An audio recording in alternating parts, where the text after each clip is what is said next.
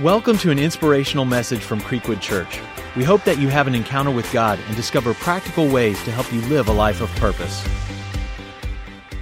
Well, we're going to jump right into our story this week. It's we're continuing this summer story series, and I'll just tell you, we're going to be talking about Noah. But before we talk about Noah, if you turn with me to Ephesians chapter 2, verse 10, I want you to ingrain this scripture in your mind today, because I think it fits very well with the life of Noah. Ephesians 2:10 tells us, "For we are his workmanship." We are his workmanship, created in Christ Jesus for good works, which God prepared beforehand that we should walk in them. So I want you to participate with me, because we are running this race of life together. And so this needs to be a two-way thing, so participate with me. I want you to say two phrases with me. The first phrase I want you to say is, "I am God's workmanship." Declare that with me today. I am God's workmanship. God has prepared good works for me to do. Say that with me. God has prepared good works for me to do. That is extremely important, because you were uniquely created by God. God is the artist. He's the carpenter. He's the creator. He's the inventor. And he didn't just invent mankind and create mankind. He created you. And you have to appreciate that you individually are God's workmanship. And he created good works in advance for you to do. Think about that. It's not like God just made you and sent you off to school. He prepared your lunch. All you got to do is eat it now, right? He prepared these good works. Think about that sequence, right? God created you. He prepared good works. Now he's sending you off to go do those good works. You don't have to spend your life stressing out, trying to figure out, what are these good works that I'm supposed to do? God's already created them. And here's the real cool thing. The good works that God has prepared for you to do perfectly align with the person God created you to be. We often miss our prepared good works opportunities because we are trying to be someone God never intended us to be.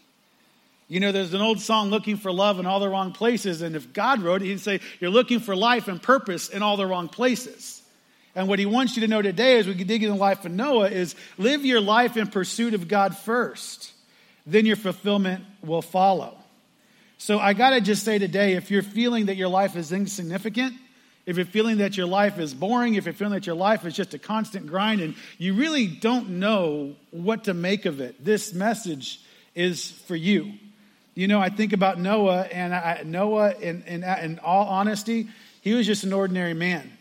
If you read about the life of Noah, other than the ark, right, there's really nothing other than ordinary about Noah. But what he became was an extraordinary hero that impacted eternity. And to be honest, that's no different than what God is calling you to do today. He's trying to take ordinary people like you and me and help us do extraordinary things to impact eternity. So as you think about Noah, how many do-it-yourselfers do we have here today? Show of hands. How many of you guys like to create things, make massive things, whatever? So I'll be honest, I am not. And I can't lie, because my wife is here tonight. If she wasn't here, I would tell you I am and whatever, but I wouldn't lie to you. I'm kidding.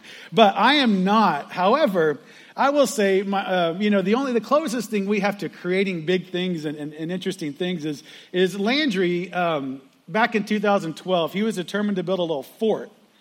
And I remember he took these cedar logs that we have. He wanted to stack them up because he wanted to make a fort so he can play airsoft guns, right? And I remember the day that he made that, all the way back in 2012. I think we got a picture of it here. If we do, show it. If not, no big deal. But there it is. Yeah. So he's got this fort. Look at all that stuff growing on. That is 2012, and it's still standing today. No nails, no rope, no post holes, no nothing. They're just up there leaning against each other. Think about that. Since 2012, wind, rain, sleet, snow, all this season, and it's still standing. So I'm just going to leave it. I think we need to get a plaque established 2012 and see how long this stays. But I got to tell you, Noah was the ultimate do-it-yourself guy. He completed the biggest do-it-yourself project in human history. Think about it. He had no YouTube channels. He had no DIY shows to watch. As a matter of fact, I don't want to make anybody mad. I don't want to blaspheme anything, but I would say he would put Chip and Joanna Gaines to shame. I would watch Noah's show 100 times more than I would watch Fixer Upper, because Noah's got it going on. Because you know what the incredible thing about Noah was? He built the biggest boat that we've ever known, and it worked the very first time. It worked the very first time. I think that is awesome. All you guys that think you're big and bad and hammering and cutting and piecing and slicing and putting together, how many mistakes have you made where you're like, oh, okay, let me start over? Noah didn't get that chance. I think that is incredible. Well, I'm going to assume that everybody here has heard the story about Noah's Ark, primarily because we've isolated that to a children's story. When you think about Noah's Ark, think about cute pictures, little books, little wallpaper, things like that. That's really cool for newborns and babies. But reality, there's so much importance in this story that we need to dig into and understand why was that, what happened, and what's its significance. So just to recap, right? Man was created by God. Man was turning bad. God was saddened. God just said, you know what? I need to send a flood. I'm going to destroy life on earth. It had never rained before, but it rained, and the earth was flooded. He finds one man that was righteous. He has him build a big boat with his bare hands. Noah then loads 2 of every kind of animal on the boat, which is actually probably more incredible than actually building the boat. But 2 of every kind of animal, along with his family, they're saved, and the world continues through the life and family of Noah. And that's what we know of the story. So let me just stop right here and let you know something. I think it's very important that you know that I take a literal belief in the Bible. So before we go any further, I want you to know that I believe the Bible to be 100% true. I believe all the characters truly lived. I believe the stories that are written in the Bible really happened. So all that said, I believe the story of Noah really happened. I understand some words might get lost in translations. There might be, if you want to dig deep and find details in there, that's fine. But I do believe it really happened. I believe there was a man named Noah. I believe he built an ark by God's instruction. And I believe that you and I are here today as a result of the obedience and actions of Noah. And that's what you have to take away today is like, what obedience and actions do I need to take today so that the next generation and the generation after that and the generation after that will be here worshiping God as well. So today, I hope that you leave inspired, going home reading the entire story of Noah. Start in Genesis chapter 6 and just keep going all the way through 9. It's a fascinating story, but let me give you a little bit of background before we jump into the scripture, right? If you think about it, and this might be a little bit much, but I think it's important we go through this, right? The history of the Bible. And for those of you that may know more about this than I do, don't correct me here, correct me afterwards, okay? Because I got one more shot to make it right. But the history of the Bible, the history of humankind in the Bible is roughly about 6,000 years. So those of you going and getting all hyped up about Jurassic World, probably a good movie, but the facts are wrong, all right? There's about 6,000 years of Earth history that the Bible tells us, right? Adam, if you think, the way that it breaks down is Adam was created about 4,000 years before Christ. And we now exist about 2,000 years after Christ. Noah was 10 generations after Adam. So that said, Noah was born about 1,000 years after Adam, which means that Noah is about 3,000 years before Christ. Okay, so while that's cool and fascinating, it's just facts, right? So the other thing you need to know is that this thing about the flood, why is it so significant? The flood ended an era on the earth. See, prior to the flood, it was still the remnants of the Garden of Eden. It was still the remnants of the perfect world that God created. And when Adam and Eve sinned, sin entered the world. However, it's not like it was an immediate, now everything just turns to what we know it today. Over time, it says that man's heart was continually bent towards evil. And the earth prior to that is what we call the pre-sin condition. And what that means is the earth was self-sufficient. It was perfect. It was beautiful. There was no need for rain. There was no disease. There was no sickness. People lived to be hundreds of years old. As a matter of fact, Noah lived to be 950 years old. His grandfather, by the way, everybody here, like you're as old as Methuselah, right? Noah's grandfather was literally Methuselah. Methuselah lived to be 969 years old. That was just the way it was on the earth back then. But after the flood, the earth changed. Sin remained in the world. We have disease. We have we have what we know today. And God said man's life will no longer be this long. Man's life will be no longer than 120 years. And that's the condition we live in today. Interesting fact, Noah's name has meaning. I find this very funny because we all try to name our kids something cool, right? Something different, something that we think would resonate. Noah's name, when it says when it goes to the lineage, his meaning is, out of the ground that the Lord has cursed, this one shall bring us relief from our work and from the painful toil of our hands. Little did they know their relief was going to come, that they were just going to die, right? but in reality, it's funny how in our minds we set these wishes and aspirations, and they're thinking, oh, wow, this guy, he could be special, maybe not, but here's what I'm hoping for. I'm hoping that he's really cool and he could lessen my burden. When God is saying you're missing like the whole point here, right? Noah spent about 120 years building the ark. It's a long time. Noah was 600 years old when he started building the ark. I just told you he lived to be 950 years old. He was 600 years old when he started building the ark. So I did a little bit of math. I don't know, if this is the right way to do it, but I said, what percentage of 950 is 600? And then I went out and did a little bit of research and realized today in America, the average male lives to be about 80 years old. Okay? So you apply the same ratio. That means that in today's terms, Noah would have been like a 50-year-old man. So for those of you that are thinking like, okay, I'm in the latter part of my career, I'm about to retire, that was never in God's plan. All right? And he's looking at Noah saying, this part of your life is going to be amazing, right? So it'd be like Noah being 50 years old, working on the ark till he's 60. Is really what it comes out to, right? So I don't know. The Bible doesn't necessarily tell me what Noah accomplished in the first 60% of his life. But what I do know is the last 40% was pretty amazing. So for those of you here that are wondering what you're going to do next because you're entering those golden years or those years where you're like, okay, the world doesn't view me as productive. Let me just challenge you today that you need to be trusting God that the next part of your life could be more amazing than any of your years prior to now. So don't ever give hope on that. So Genesis chapter 6, verses 6 through 9, they read, "And the Lord regretted that he had made man on the earth, and it grieved him to his heart. So the Lord said, I will blot out man, whom I've created from the face of the land, man and animals and creeping things and birds of the heavens, for I am sorry that I have made them. But Noah found favor in the eyes of the Lord.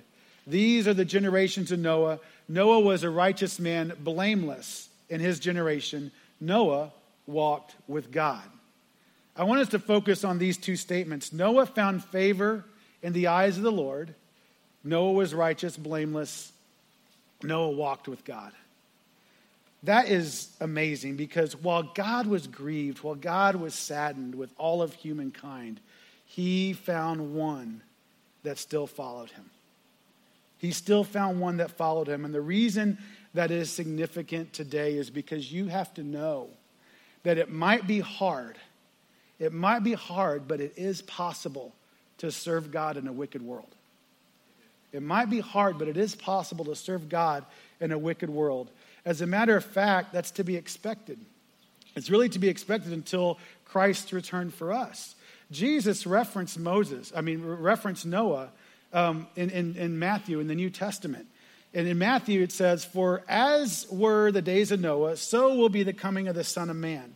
For as in those days before the flood, they were eating and drinking, marrying and giving in marriage until the day when Noah entered the ark, and they were unaware until the flood came and swept them all away. So will be the coming of the Son of Man."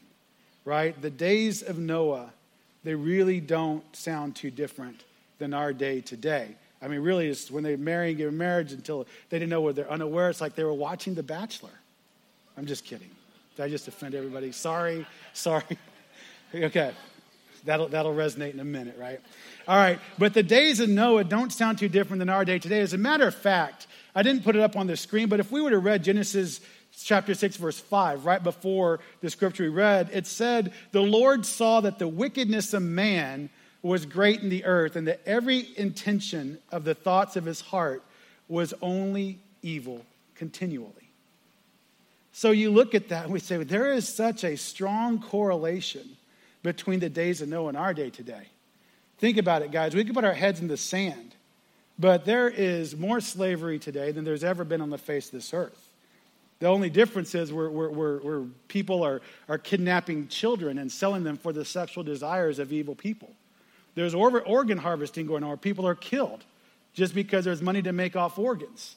Think about how we politicize issues and it dehumanizes the real issue. In fact, we have lost an appreciation for human life. And you can put your head in the sand and think, oh, it's really not that bad because my area is not that bad. But as you look around, our days are not that different than they were with Noah. And I'm telling you that the more you look at our society, the more you have to be a little bit concerned about what you see out there. But that's not what I want to tell you today. What I want you to do is be encouraged that Noah found favor in the eyes of the Lord. Noah was a righteous man. He was blameless. He walked with God. I want you to know that that can be you. I want you to know that it might be hard, but it is possible to serve God in a wicked world. The reality is the battlefield that we fight is typically 18 inches long. It's typically 18 inches long. It's the distance between your heart and your mind. Our battle typically comes down to choosing to pursue the favor of God over the favor of man. That's our battle. You know what to do. You just got to go out and do it. And the reality is God will grant you both. He will grant you both if you pursue him first. You can have favor with both God and man, but you got to have favor with God first. Proverbs 29:25 tells us, the fear of man lays a snare, but whoever trusts in the Lord is safe. That's telling you, do not be a people pleaser. Be a God pleaser.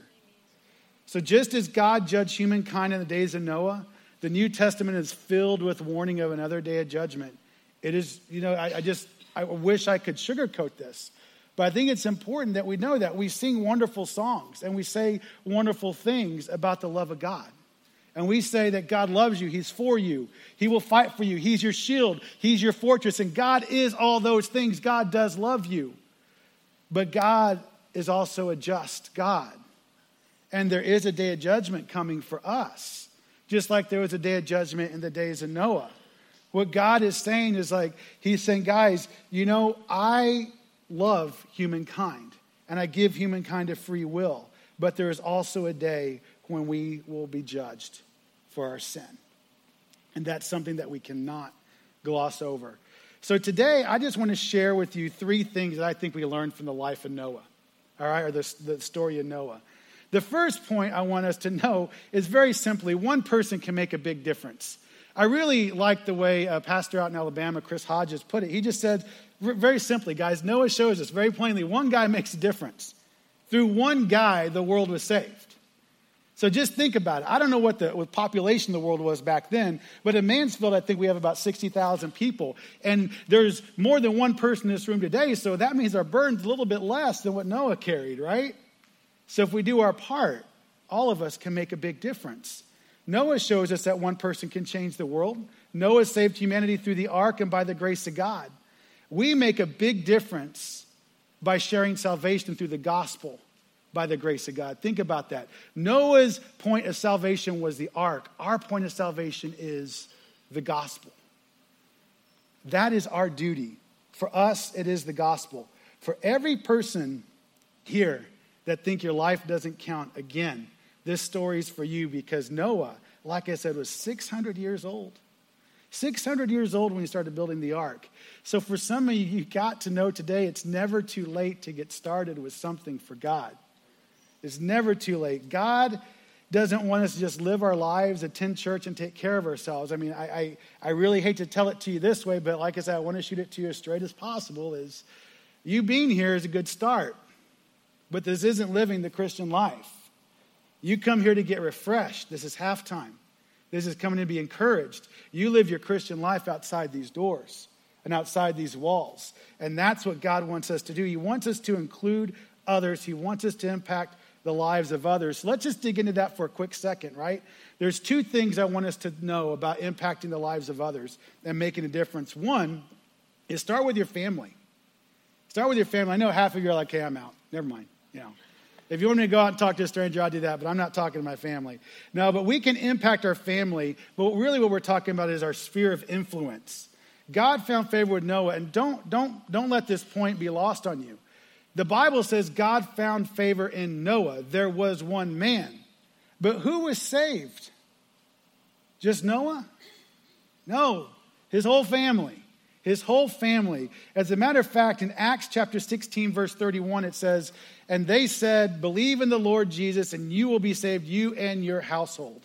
Now, this is one of those scriptures you got to dig into the original meaning of the words here, because I don't want you to walk away saying, as a father or mother, I've accepted Christ, therefore my kids are now saved. This is not what that is saying. The original Greek for household was a word oikos, and that means sphere of influence. So this scripture really means that you will impact your sphere of influence. You believe in Jesus Christ, then you should impact your sphere of influence. So make no bones about it. Faith is a personal decision, but it has a community impact. So who might be impacted through your salvation, through your favor with God? That's the question you have to start with today. The second thing is very, very encouraging that I want you guys to know, is God is looking for someone to make a difference. God is looking for someone to make a difference. 2 Chronicles tells us, for the eyes of the Lord run to and fro throughout the whole earth, to show himself strong on behalf of those whose heart is loyal to him. God is looking for someone to empower. God is looking for someone to strengthen. I don't know about you, but that resonates with me, and I just want to raise my hand and say, God, here I am. Look no further. Empower this guy. Empower me. Strengthen me, because I want to be that guy you're looking for. Is that in your heart today? Because that's what the life of Noah ought to be calling you to do. God is looking for that. Now, the other thing you have to understand to make a difference as one person is, to make a difference, we have to be different. Being a light in a dark world would require us to make different decisions, counter to what our culture wants us to make. You got to have that courage. You got to have the courage to bless those who persecute you. You got to have the courage to pray for your enemies. You got to have the courage when someone takes something from you to give them the shirt off your back. You got to have the courage to love the unlovable. You have to have the courage to build something for God and not just for you. You have to have the courage to love people and to love God continually. You have to have the courage to be able to make a different standard for what you watch, a different standard for what you say, a different standard for what you think. All those are courage, but we just read that God says, that's fine. I know you can't do it by yourself. I'm looking to give you the strength and the power for you to do it. That's what it means to make a difference. The second thing that we can learn from Noah's life, and I really believe somebody needs to fully understand this today, is God feels emotion. God feels emotion. He is not cold or stoic. God feels emotion. This is a very important point that I just feel very strongly somebody here needs to understand. God was grieved by the condition of man's heart. He was sad. He was hurt. And this is critical because it shows that God deals with us personally. He is capable of emotion. This is how he connects with us. Make no bones about it, God cannot be manipulated, and God's purposes are unchanging. But he is open and responsive in how he deals with us. This is wonderful because it is the basis of our relationship with him. Think about this way. God's not this cosmic referee that's just trying to blow the whistle when you break the rules and call a foul or penalty. That's the Mansfield Fieldhouse. Anybody coach there? Goodness. I mean, those referees are like, you say, that wasn't a foul. Oh, yes, it was. And so was this, so was this. It's like, wow, okay. There's no mercy there, right? I mean, wow. But anyway, if you're not coaching there, you need to go coach sometime to know, okay, this is not God, right? Because God is the opposite of the Mansfield Fieldhouse referees, right? So, but this is wonderful because God wants a relationship with us, not a religion. Not a religion. God's not looking at the pluses and minuses. He's looking at the relationship, right? I believe this is foundational, even more important than the relationship. This is foundational to show us that God has given us a free will. God has given us a free will. You choose if you accept him or not. But God has given us the free will. So think about it this way, much like the purposes of marriage, right? You can be both committed and disappointed. Understand that? All the wives say amen. Right? You can be committed and be disappointed. You can be hurt. You can suffer consequences and still be committed. You can be sinned against and still reconcile. You can be the one who wronged and still repent and be committed. We see this dynamic between God and humanity in the story of Noah. God is no more or no less committed to loving humanity today. He's just given us a completely different answer through Jesus Christ. And he's saying, you know what? Don't look to man. In the days of Noah, we looked to man to build a boat and save humanity. But today we're looking to Christ. We're looking to God himself saying, I will send you the boat. You just have to accept to get on. And you can join and live with me forever. Romans chapter 2 tells us, do you presume on the riches of his kindness and forbearance and patience, not knowing that God's kindness is meant to lead you to repentance? God's kindness is meant to lead you to repentance. But because of your hard and impotent heart, you are storing up wrath for yourself on the day of wrath when God's righteous judgment will be revealed. What this scripture is telling us is God's love and kindness and patience is what leads us to him. In other words, God actually woos us to him. He isn't punishing us to him. He isn't bullying us to him. He isn't saying, I'm powerful and you're not, therefore you better line up or else. He's not doing that. He's not the great dictator. God is pursuing us with his love, his kindness, and his patience. That's what should call you to repentance. How could the ultimate being ever that had the power to speak this world in existence, to create every one of us uniquely, how could he have the kindness, the love, and patience to wait for you to choose him? That is awesome.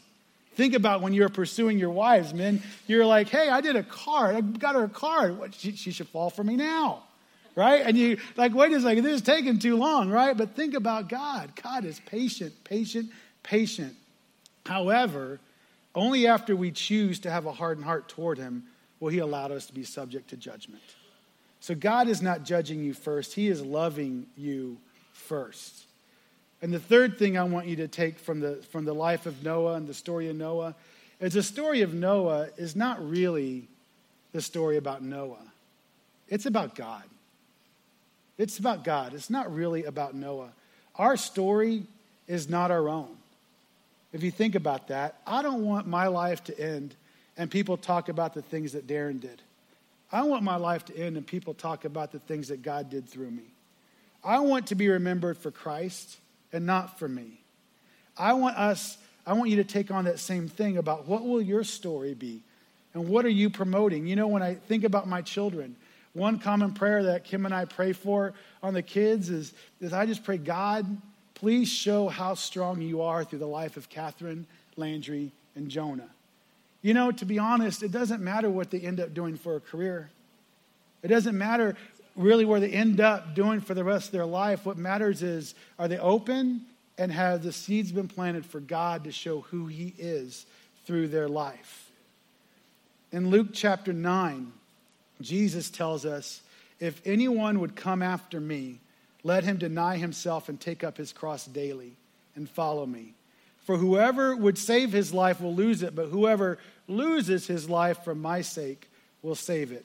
For what does it profit a man if he gains the whole world and loses or forfeits himself? What Jesus is saying is live your life to find purpose in God, and fulfillment will follow. Don't try to find fulfillment and then try to fit in God. If we limit ourselves to what we want, to what we think, then we're going to be missing out on so much more than we can imagine with God. You have to know the cure for depression, for bitterness, for greed is gratitude, generosity, and unfettered love. That is what God has called us to do. Let go of what we want and grasp the ability to love God and love people. That's the essence of what we see in Noah's life. But as we close, I want to leave another scripture with you. You know, we mentioned Jesus mentioned Noah in the New Testament, which last night I mentioned. How awesome would that be if you got quoted by Jesus? Wow. You say, hey, you know what? I was at Creekwood the other day and I heard Darren say, that'd be awesome, right? But it's not going to happen, right? But Peter also talks about Noah. And Peter says in chapter 3, he says, and by that means of these, that by means of these, the world that then existed was deluged with water and perished. What that's saying is the world was created. We just talked about the story of Noah. There was, it existed, but it was flooded with water and it perished. By the same word, the heavens and earth that now exist are stored up for fire. So that phrase, by the same word, means when God said, remember, God spoke the world in existence. He spoke everything into existence, right? So when it was time to rain and flood, God just said, rain, or whatever that word was. He just said, rain.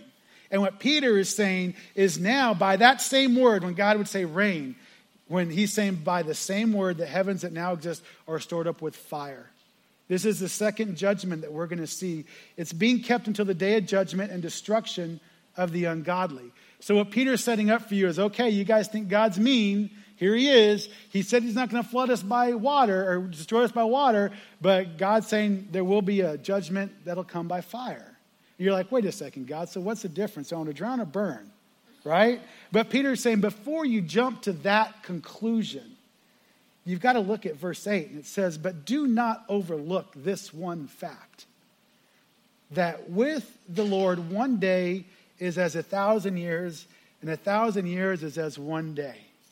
Now, we can dissect that all we want to be right, wrong, whatever. But what I want you to know today, that means that sometimes aren't some days longer than others for you?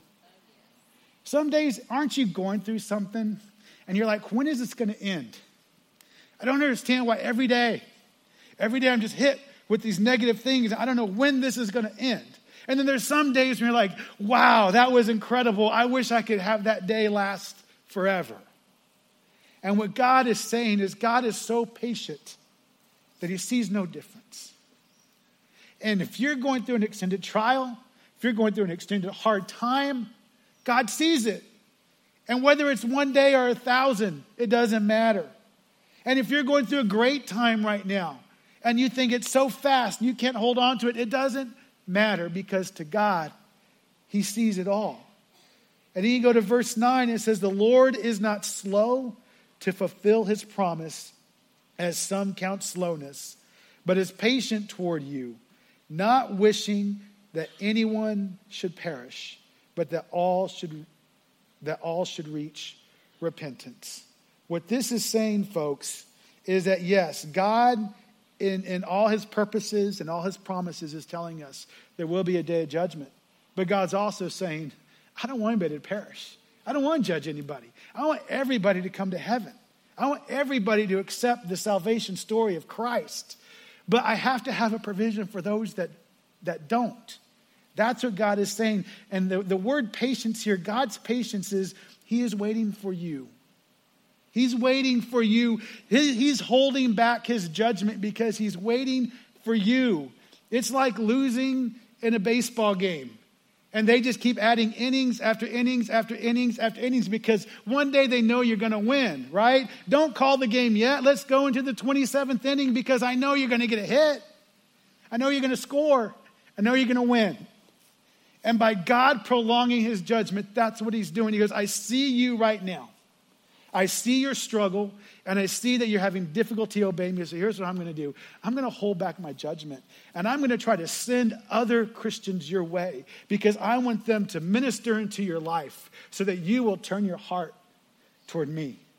That's how much God loves you.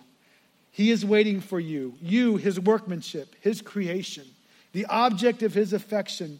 Think about what we read in Ephesians chapter 2, verse 10. So what's holding you back from carrying out these good works that God has prepared for you to do? Think about it. Think about this. Some of you really need to know this one. Think about Noah. His only fulfillment for 120 years. His only source of fulfillment for 120 years was being obedient to God. That's it. No one believed it would rain. It took him 120 years to build the ark, right? No one believed it would rain. No one believed it would flood. Noah most likely received no pats on the back from his friends or colleagues. No one walked by and said, hey, great cut of wood there, Noah. Hey, great door. You're going to fit a lot of animals through here. Hey, great job on this. Whatever you're building, Noah, great. No, he probably got no pats on the back. His work was most likely ridiculed and not understood. So why is that important for us to understand? Because if anybody had any reason to feel insignificant, unimportant, forgotten, or lost in the grind, it was Noah. It was Noah. Every day getting up to go build something, he had no idea what he was building, and then going to bed and come back and do it again. It sounds easy to say it took him 120 years, but think about year 57, year 63, year 72. I mean, this starts to put it in context, right? The only fulfillment he had was being obedient to God, and that's the exact same formula that you and I need to follow today. Purpose and fulfillment is found by being obedient to God. Look, some of you are facing the twilight of your career, and you're scared to death because there's a whole younger generation coming up under you that the world looks at you and say, you're nothing but an expense, and we can get this work done in so many different ways cheaper. And you're scared. I get it. That's where we're headed right now, right? But for some of you today, I want you to know that the latter years of your life are going to be more amazing than anything you've experienced before if you take the time to be obedient to God. Think about that. 120 years for Noah of being nothing but obedient. And here we cry when we don't get the promotion. We cry when we don't get the raise. We cry when we don't get what we want. It's crazy when all God is saying is just be obedient to me. So as we close, I just want some of you to know today that you are significant and you need to be encouraged, that God knows, God cares, and God is making a way. Some of you are heading down the right path, and I firmly believe that. You get this. And you need to keep up your obedience, your direction, and your vision, because some of you are going down the right path, but you're on year 57, year 83, and you might be on the verge of growing weary, and God is telling you today that he will renew your strength. And I want you to pray for that today. Say, God, I want you to renew my strength because I am fully committed to being obedient to you. For others, you need to know that it's not too late to try something new. Again, Noah was 600 years old when he started building the ark. You might be 50, 55, 60, 45. I don't know. But it's not too late to try something new for God. You just need to gain the courage to act on what you know God is calling you to do. And yet, the one that I'm concerned about the most today, if I can just be your coach for a second and just speak real honest with you, I really think this is the majority of this room. And I just think for others here, you are in the right place. You're here at the right time. But you need a change of heart and perspective. God has led you in his sovereignty to your sphere of influence, your family, your job, and your community. But you're failing to appreciate it. You're failing to accept it. You look at it as contempt, like, God, is this really it? Is this really it, really? Look at what my family's turned into. Look at this job I got. Not even the house I want to be in. And God is saying, yeah, you're in the right place, right time. But you don't want to accept it. Your perspective is selfish, and you're wanting to build things on your own, and today, God is asking you to change your perspective. God is asking you to take on that heart of obedience to say, God, I'm here. And I will do whatever you're asking me to do. Just like Noah, 120 years. Think about it. When Noah was a kid, he didn't wake up wanting to be a boat builder. He didn't go to school for it. He had no experience doing it. He could have been very bitter saying, God, I'm 600 years old. I'm more than halfway through my life. I'm 60% through my life. And you're asking me to do what? And I think some of you today need to answer that same question with God. But lastly, I love the fact that God is being patient with us. Just like in the days of Noah, he had 120 years to build the boat because I believe God was waiting for somebody else. I believe God was saying, there's one man here, but if I prolong the building of this ark, there might be another one. Just like that today, if you've never accepted Christ as your Savior, or you need to rededicate your life to Him today, I believe today is your day. So if you would, please bow your heads and pray with me. If that is you today, saying, I've never accepted Christ as my Savior, and I need to ask Him to be Lord. I've never confessed my sins. I've never confessed Him as Lord, and today's your day. Would you please raise your hand? I want to pray with you. Would you say, Darren, please pray with me today. Pray with me. I'd like to accept Christ. Just raise your hand. We're just going to say a quick prayer. Thank you. Thank you. Raise it a little higher. I want to see it. Thank you. Pray with me. Heavenly Father, I admit today that I am a sinner. And I give my life to you because I confess with my mouth and I believe in my heart that Jesus Christ is Lord. I give my life to you and I repent, Father, of who I am. And from this day forward, I give my heart and my life and I dedicate that to you. Father, forgive me for my sins and take me in, adopted into your family. Amen. Thank you for listening. For more messages and information about Creekwood Church, visit us at creekwoodchurch.com.